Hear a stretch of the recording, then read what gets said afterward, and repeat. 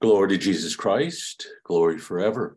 Welcome back, everybody, to our study of the Ladder of Divine Ascent by St. John Climacus. And we're picking up with a new step this evening, step number 9 on the remembrance of wrongs. And if you remember, this follows the step on anger that we've been talking about for the last few weeks, and is even seen as an offspring of anger. And this is why John turns his attention to it now. And I think in the spiritual life, this gives us more trouble than perhaps we, give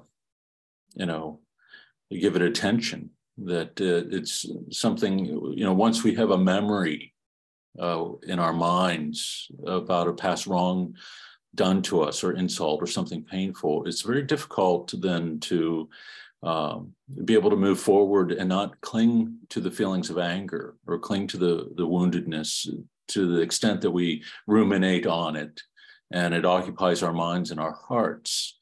And so John is going to take us through this and show it's how it manifests itself, but also some of the ways that we might be able to remedy it over the course of time.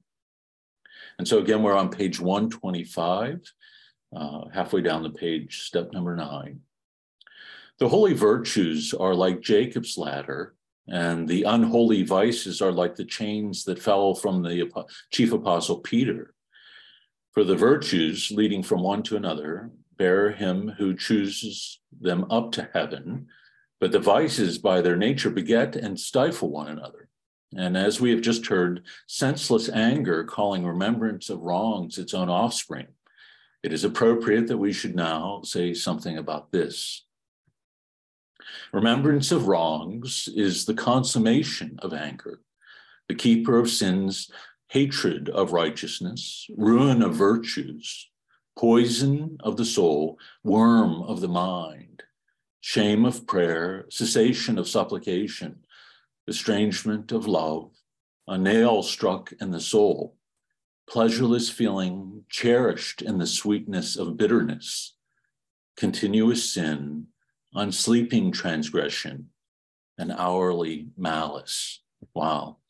So as always, John begins with a definition of a particular virtue or vice. And this is what he does with remembrance of wrongs. And a striking imagery that he uses here. And we could probably spend the whole night, I think, simply on this one paragraph, unpacking the labels that he gives to the remembrance of wrongs, consummation of anger. And so it's the full fruit, if you will, of anger unattended to over the course of time. And so it reaches deep within us at this point. And he says it becomes the keeper of sins and almost the guardian and protector of them. Like we hold the sins of others away in a little vault, and in order that we might bring them out when we have interaction with them or something that irritates us in regards to them. Hatred of righteousness. It's a harder one because it's telling us something more about our relationship with God and being in a right relationship with God. If what has been revealed to us about the nature of the love of the kingdom, the forgiveness, the mercy of God, and the willingness to overlook our sin and to offer us constant forgiveness, then in so many ways we are estranging ourselves from that reality when we cling to the memory of other sins against us. And so this is something that we have to struggle with. And as we know, to heal memory is a very difficult thing. And the depth of the prayer and the depth of attentiveness to what's going on in one's mind and heart, the thoughts, as well as the other disciplines that we embrace, has to be great in order that the grace of God might bring healing on that deep of a level, even where it is unconscious for us. The ruin of virtues, poison of the soul, worm of the mind. It's a powerful image. So even when we try to move away from it, it is something that burrows ever deeper within the mind. And the longer that we leave it unattended, the deeper it goes. And the harder it is then to root it out.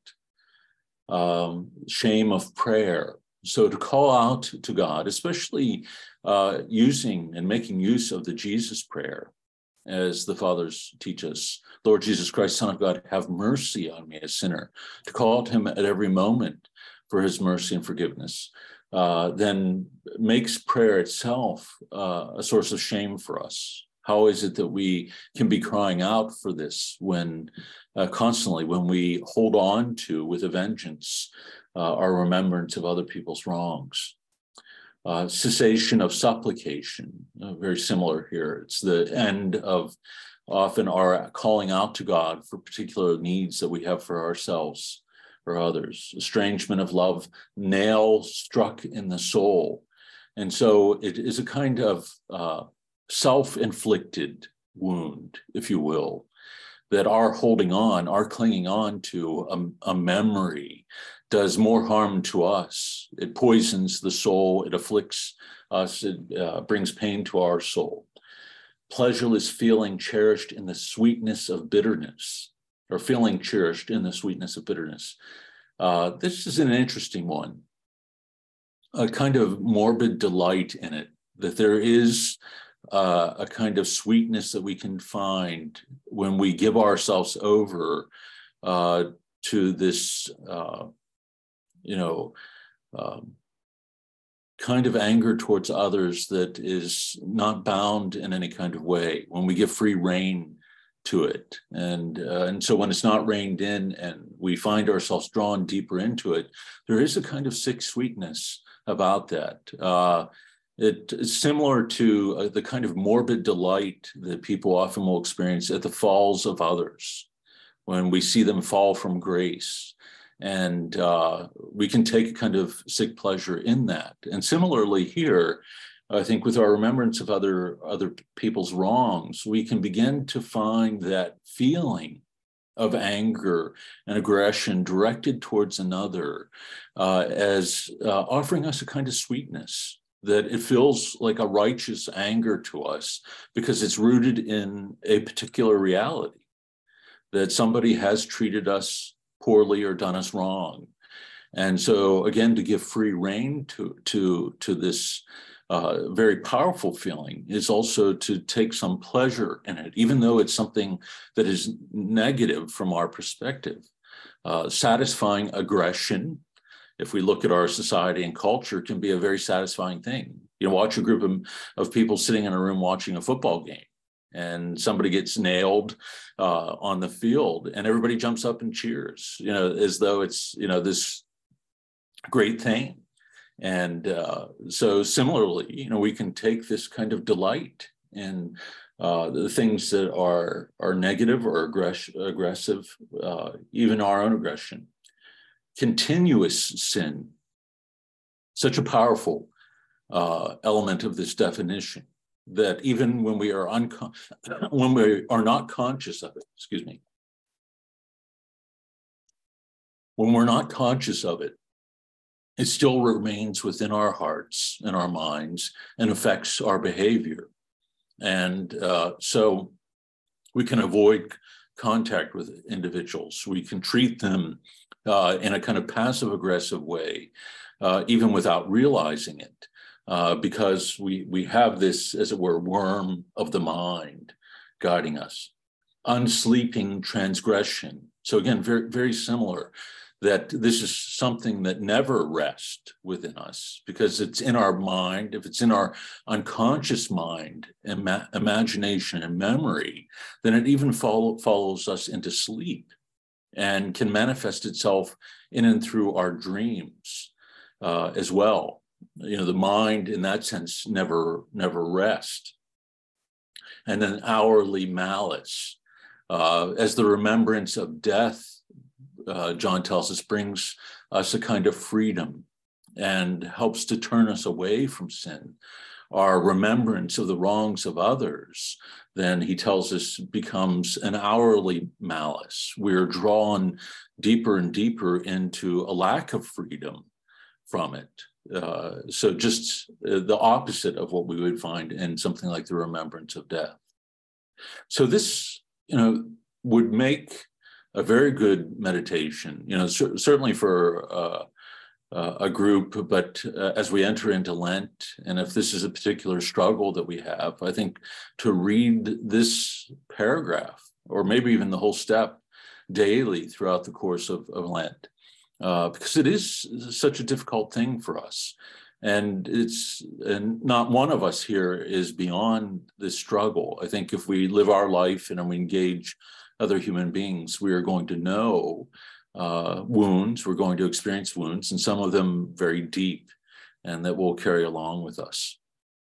Antony writes, another kind of remembering wrongs is to trod the path of bad example someone, hold on for a second there, bad example someone has set, examples hearing, cursing, and then carrying on that tradition instead of cutting it off, or doing violence because someone else did violence to you, a chain of abuse.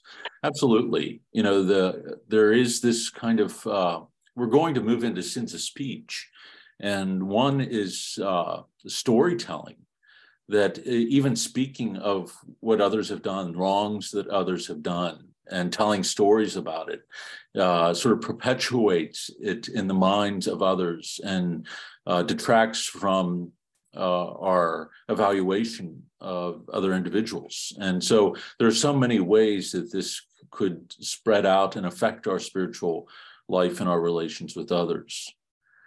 Eric writes, my translation titles this section on malice. Right, if you look in the footnote of our book, it could be resentment, malice, rancor, or spite. And each of those sort of captures an element of this, which he then, I think, defines very well in this first paragraph.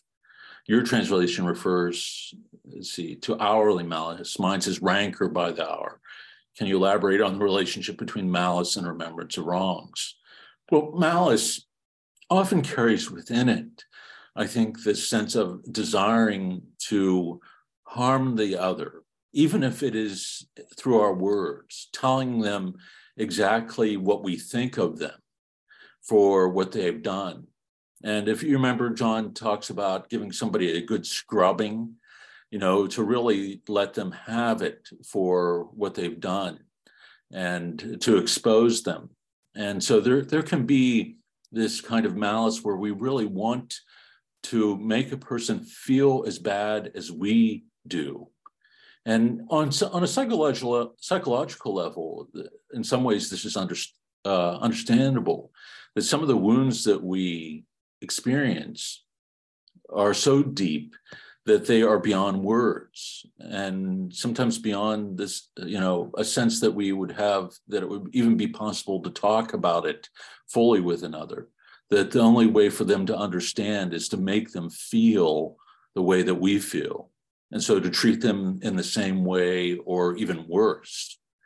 And so psychologically, emotionally, there's so many different ways. I think this is a challenge for us beyond the purely spiritual, or the ways that this can be used as temptations to draw us deeper and deeper into anger.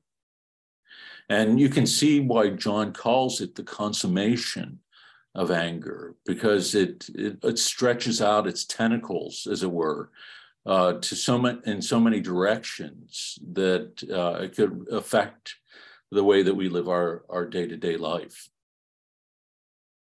Bonnie Lewis writes, so I shouldn't be troubled that I can relate so deeply to this step. No, in fact, I'd be surprised if every one of us here didn't relate to this step in a very deep way. And because it is tied to the emotional life, to anger, which is a very powerful thing, as we've talked about in the past, and even one of the faculties of the soul that has been given to us to struggle against sin, this aggression that can be used in a very powerful way in the spiritual warfare.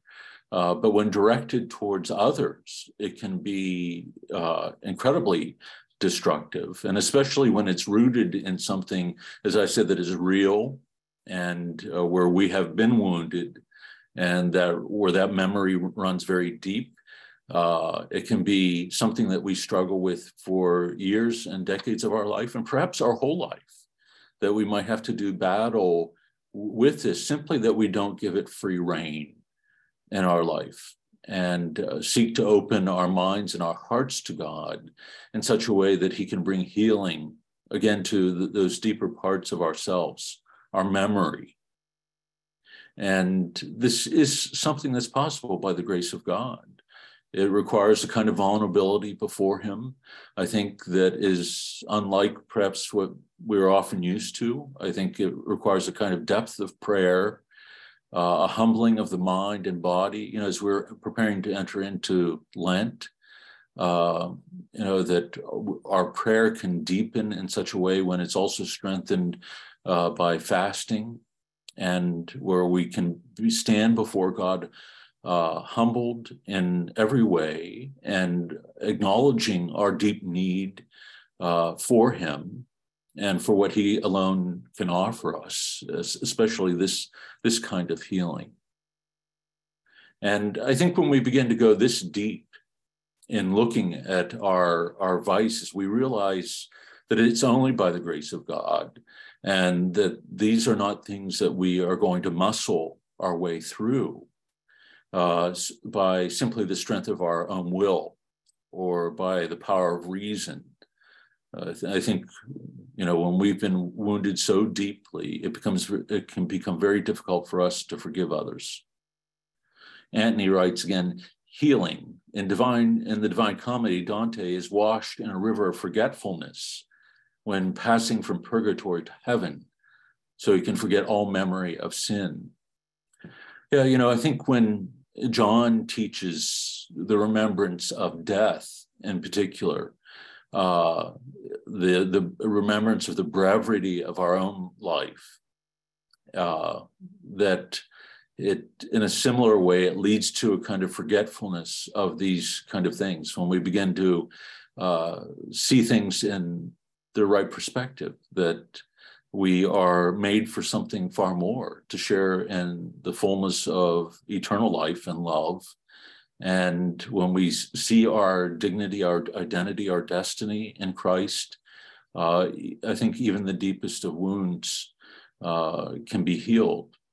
In particular, when we give ourselves over to these kinds of thoughts, and so, so many of the modern elders I've read recently seem to reiterate the fact that we're not simply called to stop sinning or certain sinful behaviors, but what our ultimate goal is to allow ourselves to be conformed to Christ perfectly by the grace of God, to love in a divine way, to love as God loves, to be so deeply immersed in that relationship with Christ that his virtue becomes our virtue, his strength becomes our strength.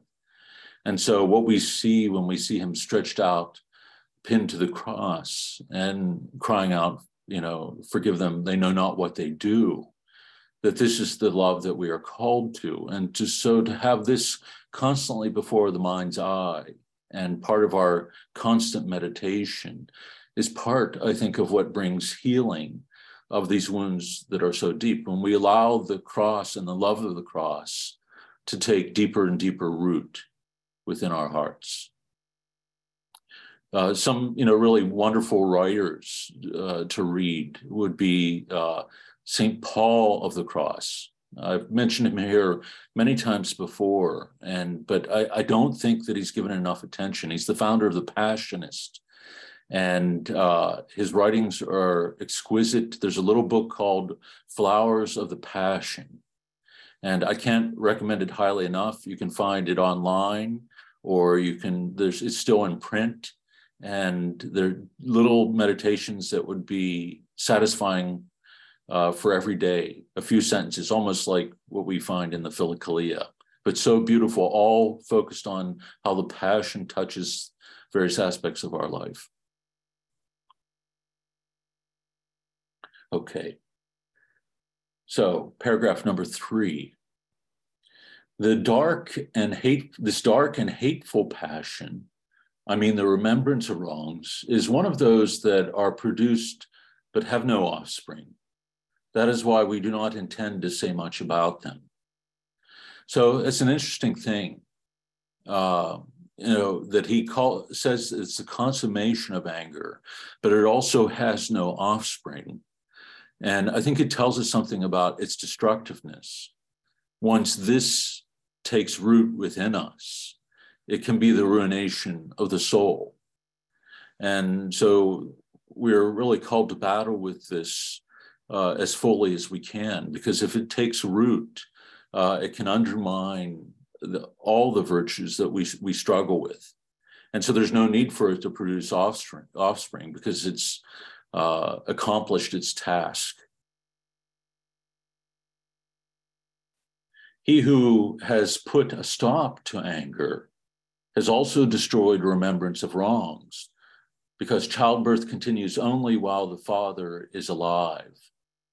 It's a curious little saying, that if we put to death anger, if we stop anger, if we're able to uproot this passion, then we are then going to be free of going through sort of the pain of this. As he describes it, a nail stuck in the soul. If we're able to stop anger and uproot it before it reaches this level and colors the soul with such darkness and hatred of others, then we are going to experience a kind of freedom. And so, again, here, I think this is why we begin to see the order that the fathers put things in, that to struggle with what gives birth to this. And so if the offspring of anger is the remembrance of wrong, if we're able to uproot anger from the soul, then we become free from this deeper kind of affliction. He who has obtained love has banished revenge, but he who nurses enmities stores up for himself untimely labors. I love that phrase, nurses enmities, because this is exactly what we do. We can take the things that people have done to us and the harsh feelings that go along with them and nurse them. We add to the power that they have over us by our ruminating on them.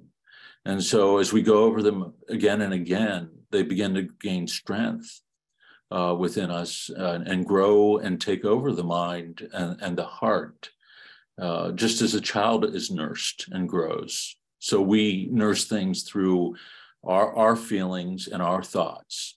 And so again, we come back to their use of the unceasing prayer, in particular the Jesus prayer, so that we don't precisely do this. That our big struggle in the spiritual life is with what they call the logismoi, the thoughts that will pull us and take us where they will and do exactly what he says here, nurse enmity towards others. And so if we are able to redirect the thoughts toward God and redirect the mind and the heart toward God and cleave to him, then these thoughts lose their power. And when they lose power, then we cease to nurse that anger towards others. And so, the call to unceasing prayer is not figurative. It's not hyperbole. It's something that we are to strive for on a daily basis. Number 6, a banquet of love dispels hatred, and sincere gifts soothe a soul. But a heedless banquet is the mother of familiarity, and through the window of love, gluttony leaps in. So a banquet of love dispels hatred. When we give ourselves over to loving feelings towards others, and when we act in a loving way towards them, even towards our enemies, this, he tells us, gives us gifts that soothe the soul. The more that we are able, even when our hearts might be raging, when we're able to allow ourselves to do something good for someone who we have some animosity towards, who's done us harm, it's then our hearts begin to be soothed. But if we have a heedless banquet, where we allow ourselves to feast upon these thoughts of anger and of the remembrance of wrongs, this becomes, he says, the mother of familiarity, that it leads us to take liberties with others, where we will typically be more restrained if we are watchful of our hearts. If we're not feasting on these thoughts of the wrongs that others have done, then we're not going in our familiarity with them, because it's typically those that we know and know well that wound us the most deeply. And so if we are heedless and we're nourishing ourselves on these thoughts, then our familiarity with the others is going to give us a sense of greater freedom to take those opportunities to let loose on them, to express that anger and direct it toward them. And so it can be an insidious thing. Through the window of love, gluttony leaps in. So what we love, if we are feasting ourselves on love, true love for the other, then what is soothing, what is healing is going to enter into our hearts. But if we allow this love of remembrance of others' wrongs, this kind of morbid delight in them, if we open that window and feed ourselves on that, it's going to be insatiable. John is telling us that once we have the taste for that, and once we've gorged ourselves on it, even though we're filled to the gills with it, our minds and our hearts are going to tell us we're still hungry for more. And so hatred will feed upon itself in an unending kind of way, he's telling us here. And it's a frightening thought. It's like we can never get to a point where we think, oh my gosh, I'm just sick of being angry. It's in a sense, it's like avarice. Avarice feeds upon itself too. The more we have, the more we tend to want or feel that we need. And here with anger, our hunger for respect, the respect of others, or for revenge, is something that feeds upon itself, but also is insatiable, always wanting more. So we can never just give ourselves a little bit of resentment towards others. And sometimes when we feel that we're in the right, especially, we'll tell others we're just sort of venting, and to get it off of our minds, off of our chest. And on some level that's true, but when we are doing this repeatedly and indiscriminately, with everybody that we meet, perhaps, then again, it's going to take us over swiftly. I've seen hatred break the bond of long-standing fornication, and afterwards, remembrance of wrongs, in an amazing way, did not allow the severed union to be renewed. Wonderful sight, a demon curing a demon. Perhaps this is the work not of demons, but of divine providence. So John always has these interesting little ways of looking at things, and almost a little bit humorous. He's telling us here that, there can be a relationship that is, an expression of fornication, and a kind of enmity can develop in the relationship and break it off. And so in a strange kind of way, it cures the fornication that's taking place, and that relationship can be so severed so deeply by the hatred of the other that it doesn't allow the person to enter back into it. And this is why he says, it's a curious thing to see two demons fighting against each other. It's like a dog chasing its tail in some strange kind of way. But he says, this is probably more divine providence, that God allows something like this emerge in order to free someone from the grip of another passion.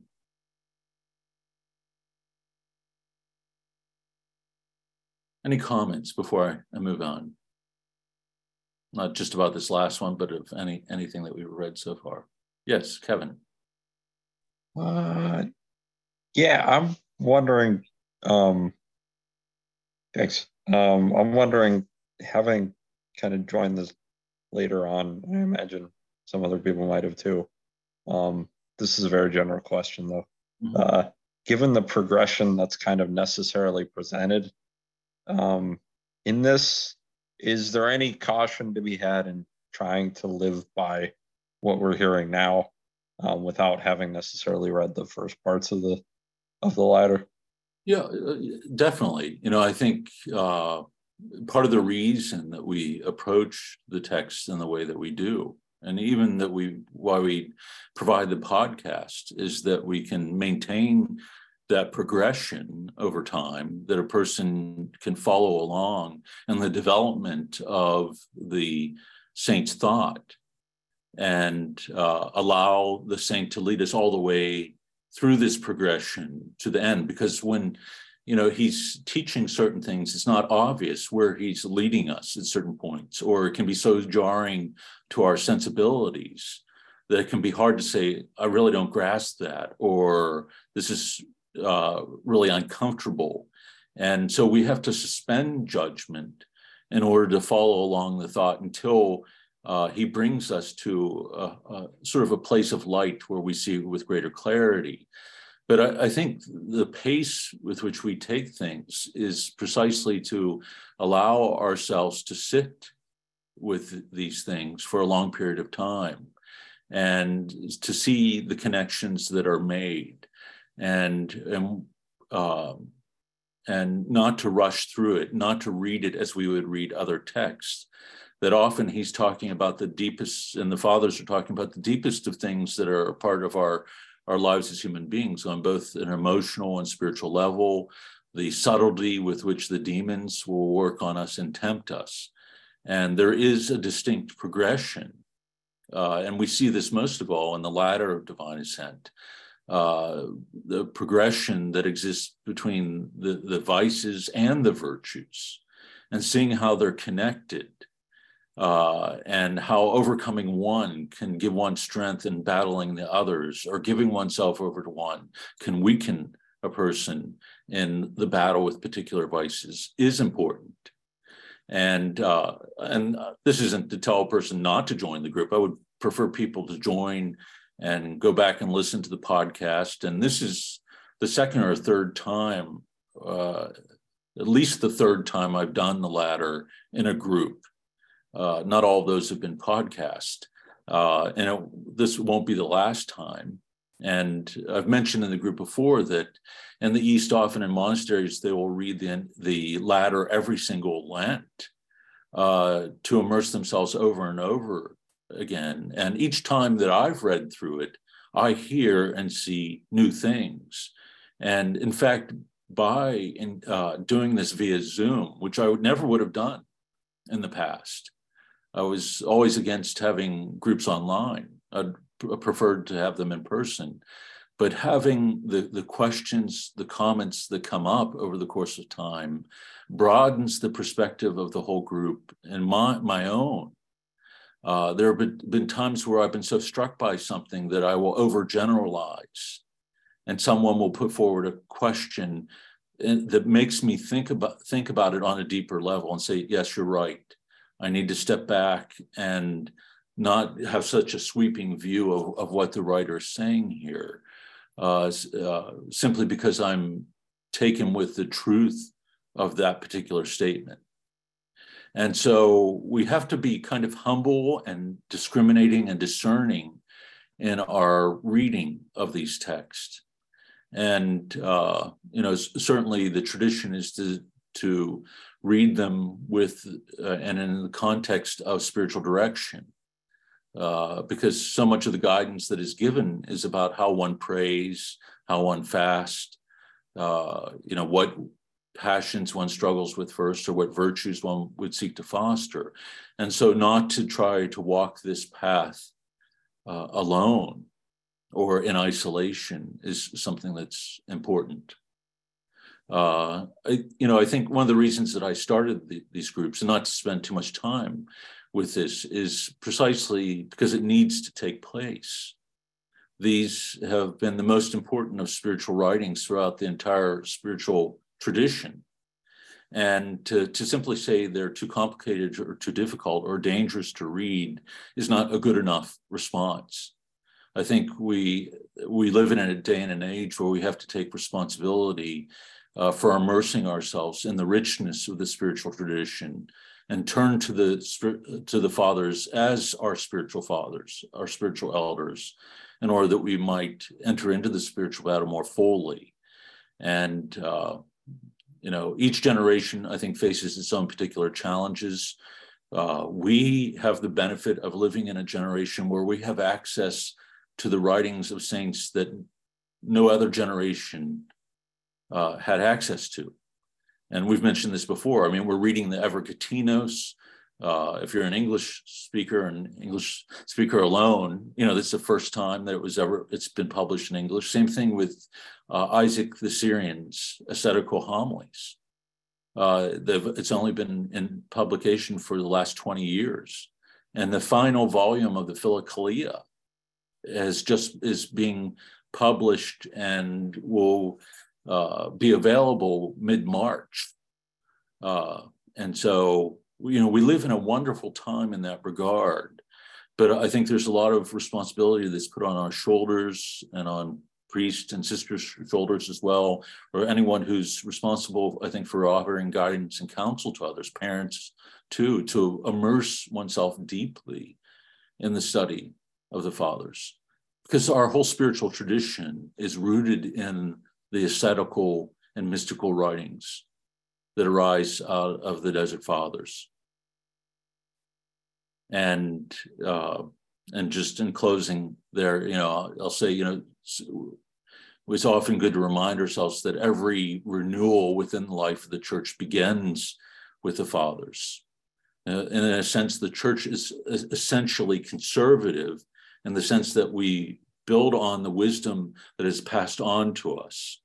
There has to be a kind of holy genius, I think, in every generation that is able to identify the particular needs and struggles that we have. But we can't avoid doing the work. We can't be lazy. And nobody's going to give it to us. We have no Catholic school system to speak of anymore. And, or Catholic families where it's passed down. So we're responsible for our own spiritual development and have to invest ourselves as fully as we can.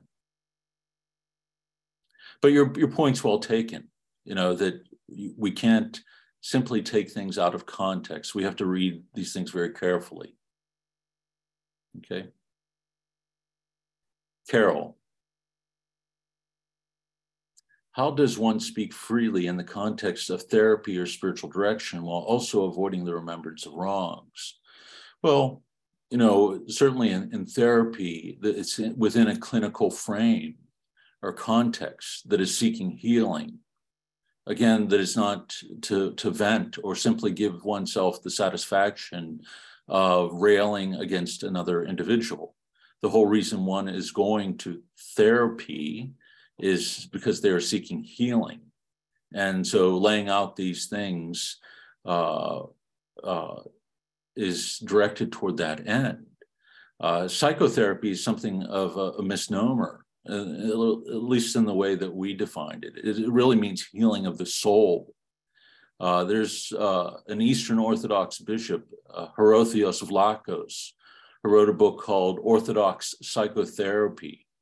And he really does a wonderful job in sort of unpacking the depth psychology of the early church fathers, and that there's been a distortion that's taken place in modern psychology. Not that he doesn't see the benefit of it, but we've sort of truncated our view of the human person in the sense that we've set aside the soul, the spiritual aspect of who we are, made in the image and likeness of God. And so without this deep understanding, the healing that we seek through psychotherapy, secular and modern psychotherapy, is only going to be able to take us to a certain level of healing. It's only by the grace of God that we can experience healing on the deepest levels of our beings. So, and I think Daniel had a comment there. The internet, for a million different reasons, is dangerous. Not reading the fathers. Okay, yeah, well, that's true. Certainly, if we read things on the internet or watch the news, we're probably putting ourselves in greater jeopardy than reading the fathers, of course. And that does sort of put things in perspective. And it's like slowly drinking a poison over the course of time just by exposing ourselves to it. And so, yeah, that's right. I think, and again, we have so many tools available to us now to help us along. Daniel, did you have another thought there? Yeah, sorry for my smart aleck comment, but a real question. I may be overthinking this, but could this also be similar to like this example of demon casting out demon? Is there any chance it just made me think of remembrance of wrongs, and how the fathers also talk about remembrance of sin kind of leading towards a hatred of sin, leading towards essentially humility or virtue of some way. I don't know. I know that's not specifically what he's talking about, but is that on a more personal level, maybe, instead of remembrance of another person's wrongs, right? Or what a person did to wrong you, but even just in a broader sense, could it be thought of in terms of repentance? I don't think that's how John is looking at it. I think he's saying that the demons act with such ferocity, and their one desire is to lead an individual into sin by any means possible. And so they aren't necessarily cognizant of what other demons are doing or working in concert. And so if there's a demon seeking to draw an individual into fornication, as John describes here, that's going to be, its focus. Whereas if another is seeking to lead a person into remembrance of wrongs or this deep anger, that's going to be its focus. And so what John is sort of wondering out loud here is that, are they just so ferocious? Are they like wild dogs in such a way that they aren't really conscious of what is going on around them, that they're so focused on attacking the soul that at times they can counteract each other? And so that's what John is sort of wondering here. Is the anger here so great that it counteracts the desire for fornication? And then, he backs away from it and says, well, perhaps it's just the providence of God that, he uses the presence of both of those demons to overcome them, or to help the soul overcome them. Right. Charbel says demons are fundamentally chaotic, and that's what they're seeking, to bring about within the soul. And so often, I think, would counteract each other in the way described here. Okay, why don't we move on a little bit here? Let's see, we ended on number 7. So number 8, remembrance of wrongs is far removed from strong natural love, but fornication easily comes near it, just as a hidden louse can sometimes be seen in a dove. So remembrance of wrongs is removed from natural love. So it's very strong, and it involves very strong feelings and arouses very strong feelings toward the other. But this can activate, he says, fornication easily comes near it because the passions are stirred. And when the passions are stirred, one becomes vulnerable. So you could have two people who hate each other's guts, then falling into the sin of fornication. It's not because they love each other, but they're so driven by their passions that it leads them into a particular sinful act. It might make no rational sense to us, but the image here that he uses is a good one: a hidden louse in a dove.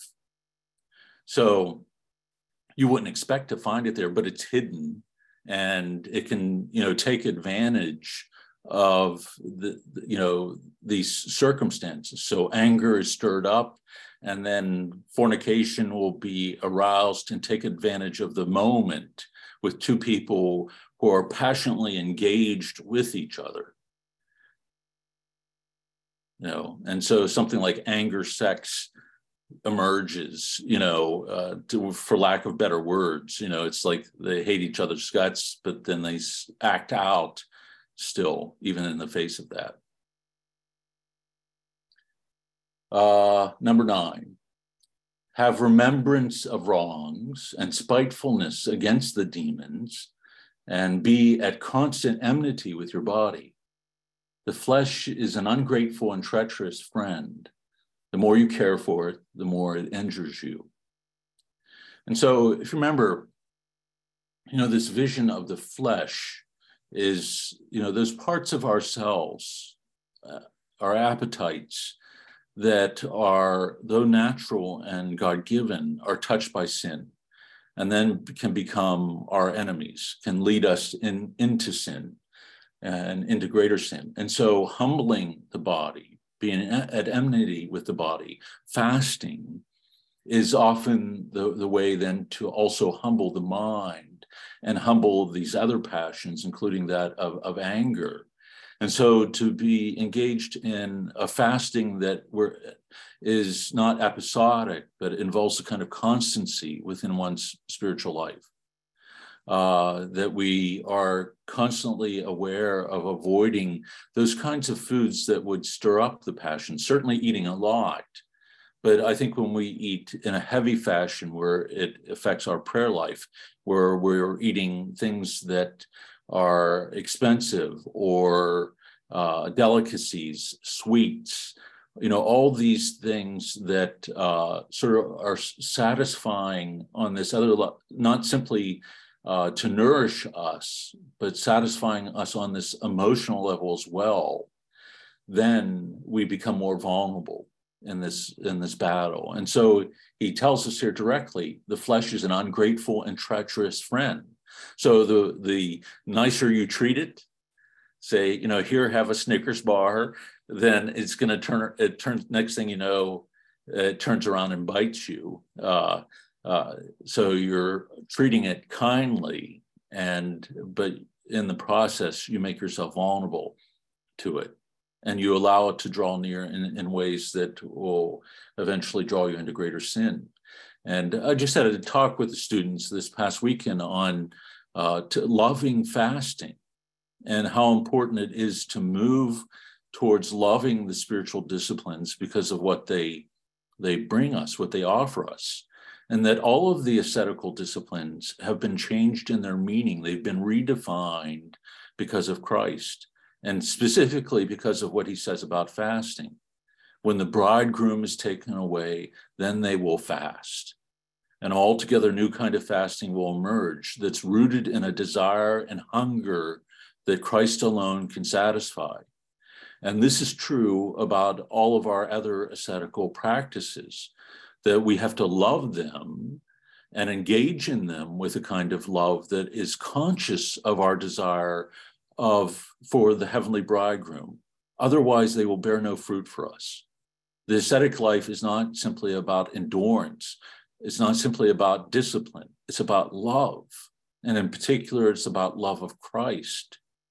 And so we seek to order the appetites and our desires toward God, because this is the thing that we long for the most. We desire that intimacy and union and communion with the one alone who can satisfy our heart's longing for love. And so This is why we would be in this constant enmity with the body, because the temptations coming to us, or because of our poverty of our sin, we are tempted then to seek them as ends in themselves. Simply seek the emotional and physical satisfaction that comes through them, and not tied in a relational way toward God or towards others. Daniel. I just found the first part of it really interesting, though, too, where it says, have remembrance of wrongs and spitefulness against the demons, as opposed to having remembrance of wrongs and spitefulness against people. That's right. Yeah. And, we've talked about this in the past, about the incentive faculty of making sure that that anger, that aggression is directed toward the demons and towards the temptations. This is where the battle is won. The moment that we redirect it towards others is where we're overcome by the passions. Number 11. Remembrance of wrongs is an interpreter of Scripture, which explains the words of the Spirit allegorically in order to suit its own disposition. Let it be put to shame by the prayer of Jesus, which cannot be said with it. And so, our remembrance of wrongs will become the lens through which we read Scripture. And we will read Scripture and interpret it precisely in order that we can direct it towards other individuals. We will see what is being said in a specific Scripture passage as perfectly fitting this person I know who is a hypocrite. And so we end up using that which is holy in this unholy fashion. And so he's saying that, let it be put to shame by the prayer of Jesus, that if you're constantly crying out for mercy, if you really understand the poverty of your own sin, you interpret that Scripture as applying to yourself, not directing it towards others. And this is an incredibly difficult battle, in particular for very religious people. When you're rooted in the Scriptures, when you know them well, or when you know the Fathers well, you can say, and people who study psychology fall into the same kind of thing too. All of a sudden you practice this wild analysis, and you're, that person's obviously borderline, or, a narcissist, and it just becomes crazy. No pun intended. But we do the same thing with the Scriptures and the Fathers. We say, oh, that's a perfect, I know somebody who fits that image perfectly, that describes them perfectly, rather than seeing it describing ourselves or illuminating a part of our hearts that we keep hidden in darkness and that we are unwilling to see. To approach the Scriptures with this kind of radical vulnerability and faith means to open our minds and our hearts in such a way that we allow the light of that word to shine within our hearts, not to direct it out towards others. And this is especially important for those who have the responsibility of proclaiming the word of God, of preaching. You preach first and foremost to yourself, not directed towards others, in your congregation, God forbid, but I'm sure it's happened. And he writes, remember that the demons make suckers and schlubs out of us all. It makes it easier to have compassion on another, right? Yeah. I think, when we refrain from this and we see with the demons, but also when we see the trickery of the demons and how subtle they are, it does make us more compassionate towards others, because we know of what we are capable of doing under their influence. Okay. That's a good one. That would be a great one to memorize, number 10. All of them would be. Actually, memorize the whole book, but there's some in particular It's just to start with, and this would be a good one. Number 11, when after much struggling, you are unable to extract this thorn, you should apologize to your enemy, even if only in word. Then perhaps you may be ashamed of your long-standing insincerity towards him. And as your conscience stings like fire, you may feel perfect love towards him. So to humble oneself, even when the mind and the heart is saying something different. And it's interesting, in the Eastern Rite, we are coming up on what is described as Forgiveness Sunday in preparation for Lent. And the priest asks everybody in his congregation for forgiveness, and everybody turns to the people next to them and asks forgiveness for, in any way that they've harmed or hurt them. And it's a striking, I think, kind of expression of our willingness to acknowledge the poverty of our own sin. We would do much better to do this every weekend than shake hands at the sign of peace. I think to be able to, to ask somebody, forgive me, for what I've done. In fact, we're told to do that before receiving the Holy Eucharist in any case. And so to be practicing it within our hearts, if there you get to the altar and remember that you've sinned against your brother, go and ask forgiveness and then come and offer your gift. And so it's a powerful thing that he's putting forward here. And again, we see how deeply rooted the fathers are in the scriptures. And finally, number 12. You will know that you have completely freed yourself of this rot, not when you pray for the person who has offended you, nor when you exchange presents with him, nor when you invite him to your table, but only when, on hearing that he has fallen into spiritual or bodily misfortune, you suffer and weep for him as for yourself.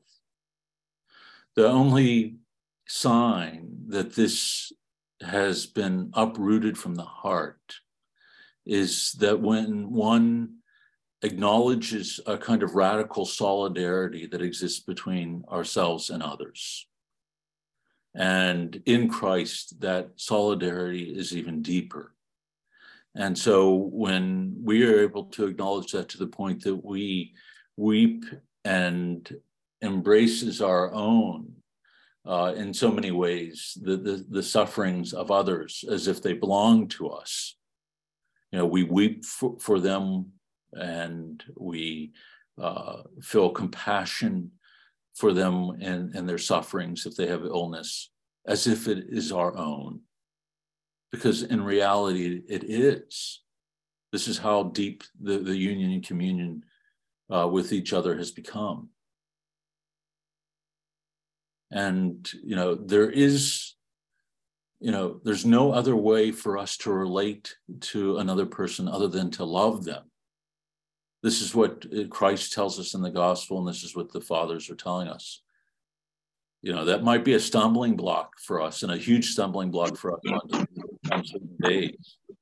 But this is the teaching of the gospel, that now we have to see them as one for whom Christ shed his blood on the cross, and to whom he gives his own body and blood as nourishment. And so we can only look at them through his eyes, through the eyes of love. And to interpret even their sins against us in the most compassionate way, acknowledging, again, I think it was Daniel who said this, or someone had commented about, bringing about a compassion when we see how the demons work on us and how they move us to act and think. Then it makes us sympathetic towards others when we see that they've done great harm to us or said something really wounding, that they were brought to that point specifically by the demons that afflicted them.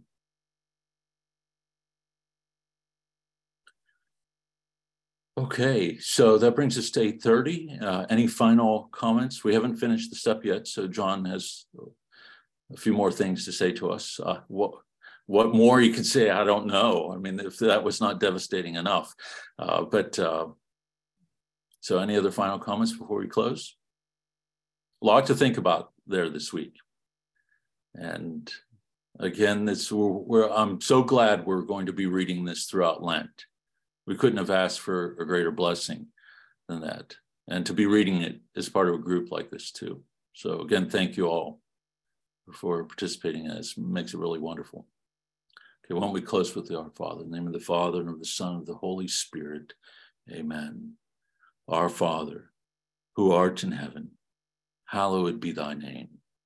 Thy kingdom come, thy will be done, on earth as it is in heaven. Give us this day our daily bread, and forgive us our trespasses, as we forgive those who trespass against us. And lead us not into temptation, but deliver us from evil. Amen. The Lord be with you. May Almighty God bless you, the Father, the Son, and the Holy Spirit. Amen. Go in peace.